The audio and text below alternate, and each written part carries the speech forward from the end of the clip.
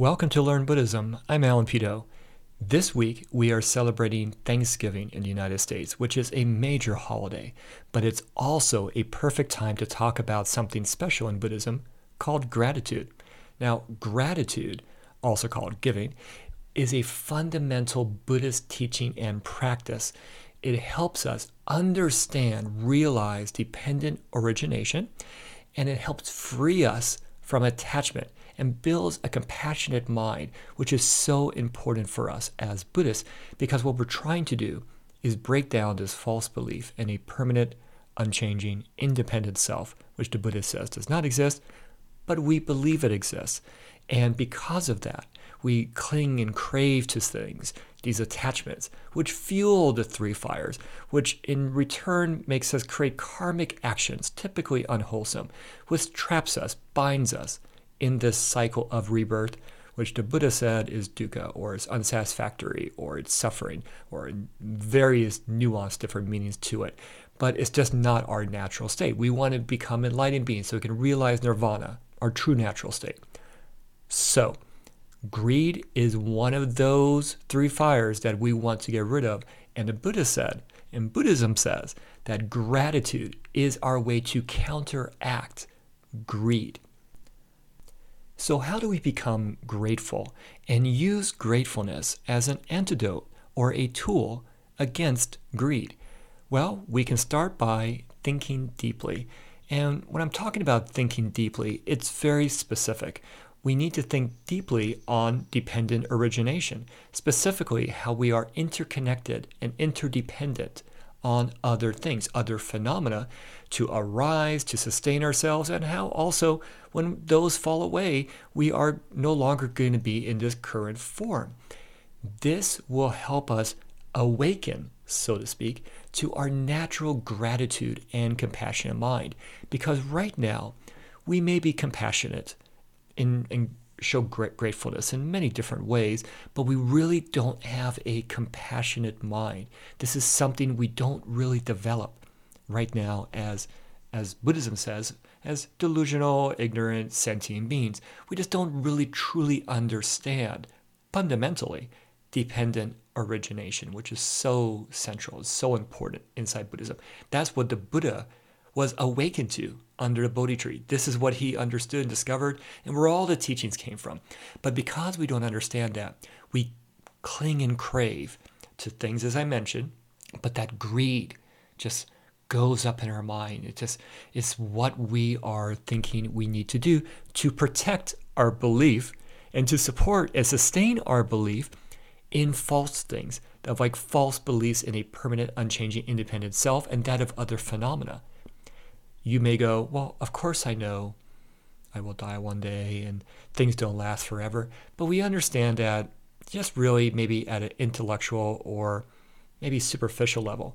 Buddhism says we need to go deeper, understand it at a fundamental level. But we don't really do that. And that's where Buddhist practice comes into being. Now, to build that compassionate mind, we can go and look at different sutras and different teachings of Buddhism.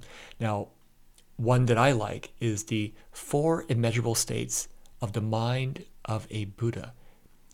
A Buddha shows boundless kindness, boundless compassionate, boundless joy, and boundless equanimity. This is what we want to also show. Because if we think about an enlightened being, like a Buddha or one of his enlightened followers or a Bodhisattva, for example, we are seeing them just like that. They are kind, they're compassionate, they show joy and equanimity. We're seeing their behavior, right? You don't see greed with them. You don't see anger or hatred with them. And you definitely don't see delusion or ignorance with them. So they've rid themselves, blown away the 3 fires of greed, anger, and delusion. And in turn, we see this enlightened being who's residing in the natural state of nirvana. You're not getting burned anymore. You're not getting a smoke inhalation. Those are gone. That's where we want to be also. So, the 4 immeasurable states of the mind of a Buddha, let me go through them for you. First, when we see an evil person, we should become thoughtful and consider that their evil is a burden most of all to themselves. With this understanding, we should treat them with as much compassion as possible. Now, you may be hearing that going, whoa, I have to show someone who's evil with compassion.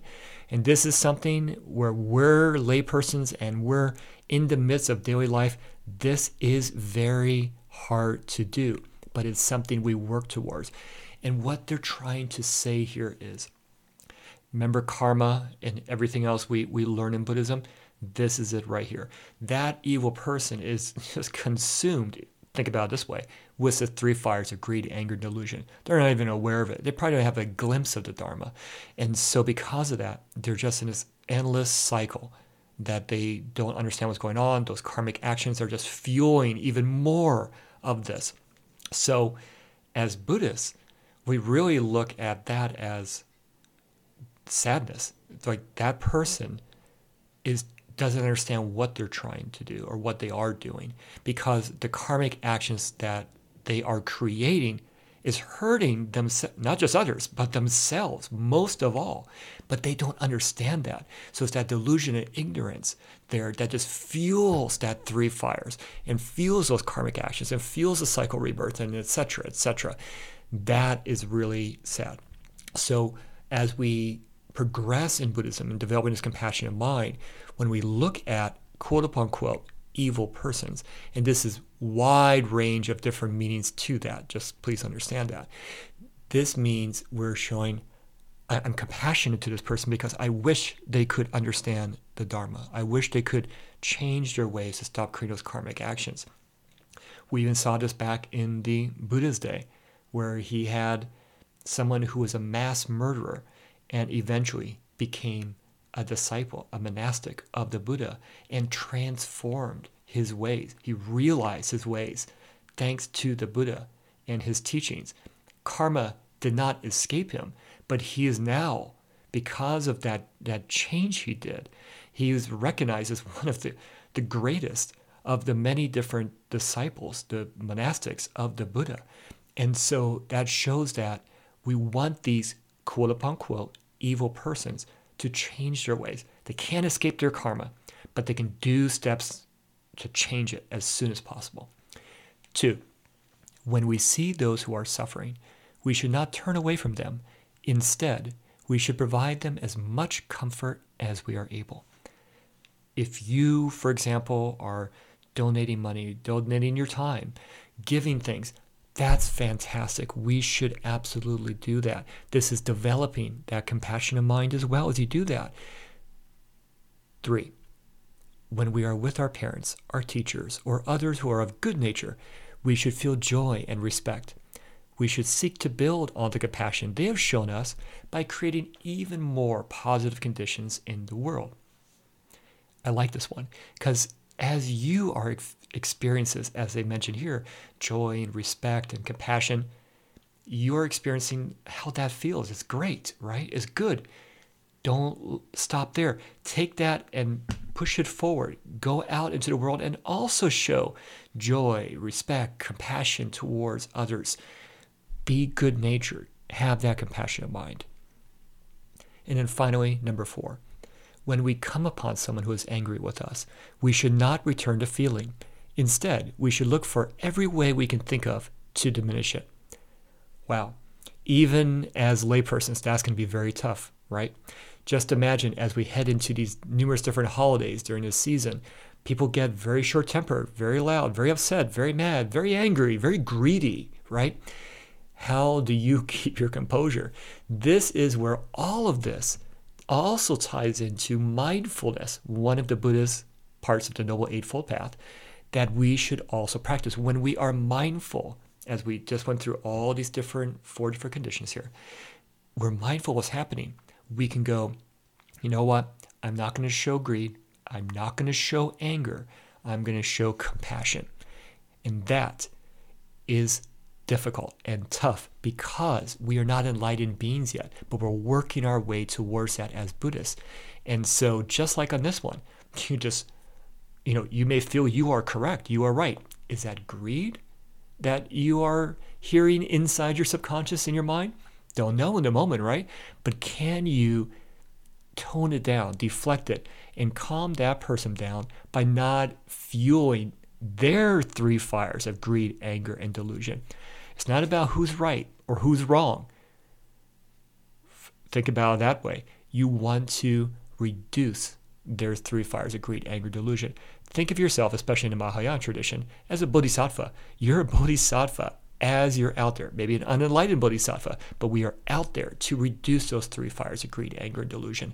So as you're able to do that, you are engaged on the bodhisattva path, on the Buddhist path, because everyone is suffering. We're all trapped in samsara, this cycle of birth and death, which is unsatisfactory. So we're all going to feel these different things. So your power, think about it this way also, your power is showing compassion and gratitude, because even as these people and all these conditions are being presented to yourselves, again, just like this one we were just talking about, well, they were angry at me or they said this hurtful thing to me, right? We can be thankful for that, which sounds very unusual, but because we're being challenged, we're being presented, we're being thrown at essentially those words or feelings or whatever, we can use that as part of our practice in Buddhism. Because if everything was easygoing, perfect, how are you going to develop as a Buddhist? This is also why in the realms of rebirth, there's also like a heavenly realm where you could be, for example, a god or a spiritual being. And that's not looked at as actually even favorable in Buddhism. Why? First off, all these realms of rebirth, any condition you're in, is always temporary. So even this God, if you become one, right, is going to be a temporary existence. You're going to eventually go back to one of the lower states. But when you're in that quote-unquote heavenly realm, you're not learning anything. You're not being challenged with anything. It's this human realm is where we can actually progress. And that's where we saw the Buddha, well, before he became the Buddha, he came down from a heavenly realm to this human realm so he could become a Buddha. That is extraordinary right there. This is your best chance. And these people who may be angry with you or whatever it goes, this is almost like food or fuel for your practice, not for the three fires of greed, anger, delusion, but towards you counteracting that, an antidote with compassion and gratitude. So we see this, as I mentioned at the very beginning, Thanksgiving is coming up, and I think this is a perfect time where you can show compassion and gratitude and loving kindness and all these other Buddhist concepts right during Thanksgiving. It may be a pleasant experience, maybe not be a pleasant experience. Maybe somebody's talking about politics or brings up something you did maybe years ago. But you have these experiences and you can show as a Buddhist through your behavior, your demeanor, and your actions what it means to be a Buddhist. You don't have to say you're a Buddhist. You can show it. And that's why it's so important to do that during Thanksgiving, because now you are providing antidotes for anybody whose three fires may be raging a little bit. You can help calm it down. In Buddhism in general, we see gratitude is shown in many different ways. A very popular way, if you're not aware of it, is where we actually give robes to monastics. And in our modern world, we don't really have to do this anymore. It stems back to the days of the Buddha. But with our modern world, there's lots of infrastructure. It doesn't really need to be done, but it allows both laypersons and monastics to participate. So as a layperson, they can show gratitude towards the monastics by donating them robes, a very kind and generous donation and thing to do for everything that the monastics do for laypersons and also for the sacrifices that they're making. And in turn, the monastics, by receiving the robes, can show gratitude towards the layperson. So it's a very wholesome activity. Now, during Thanksgiving or any time throughout the year, you can do that as well. Maybe you're going to bring a certain dish, maybe a vegetarian dish, towards Thanksgiving dinner, or you're going to donate, or you're going to donate your time towards maybe a homeless outreach shelter or something like that. We can show this compassion, loving kindness, and gratitude in many, many different ways. So this generation of good merit, absolutely, when it comes to gratitude. And I would like to leave you with a prayer you can actually use during Thanksgiving, but anytime during the year. whenever you want to. So loving kindness is a very big thing inside Buddhism. And I kind of shortened this sutra's entire text into sort of like a short little prayer you could do. And here it goes. For all living beings, no matter who or what they are, whether they are seen or unseen, whether they are living near or far, whether they are born or unborn, let none deceive or despise anyone. Let none wish harm to another through anger or hatred. May all beings be safe, peaceful, and happy. And with that, I wish you a happy Thanksgiving, and I hope you enjoyed this short discussion on gratitude in Buddhism. Do you have any questions? I would love to hear back from you. Thank you.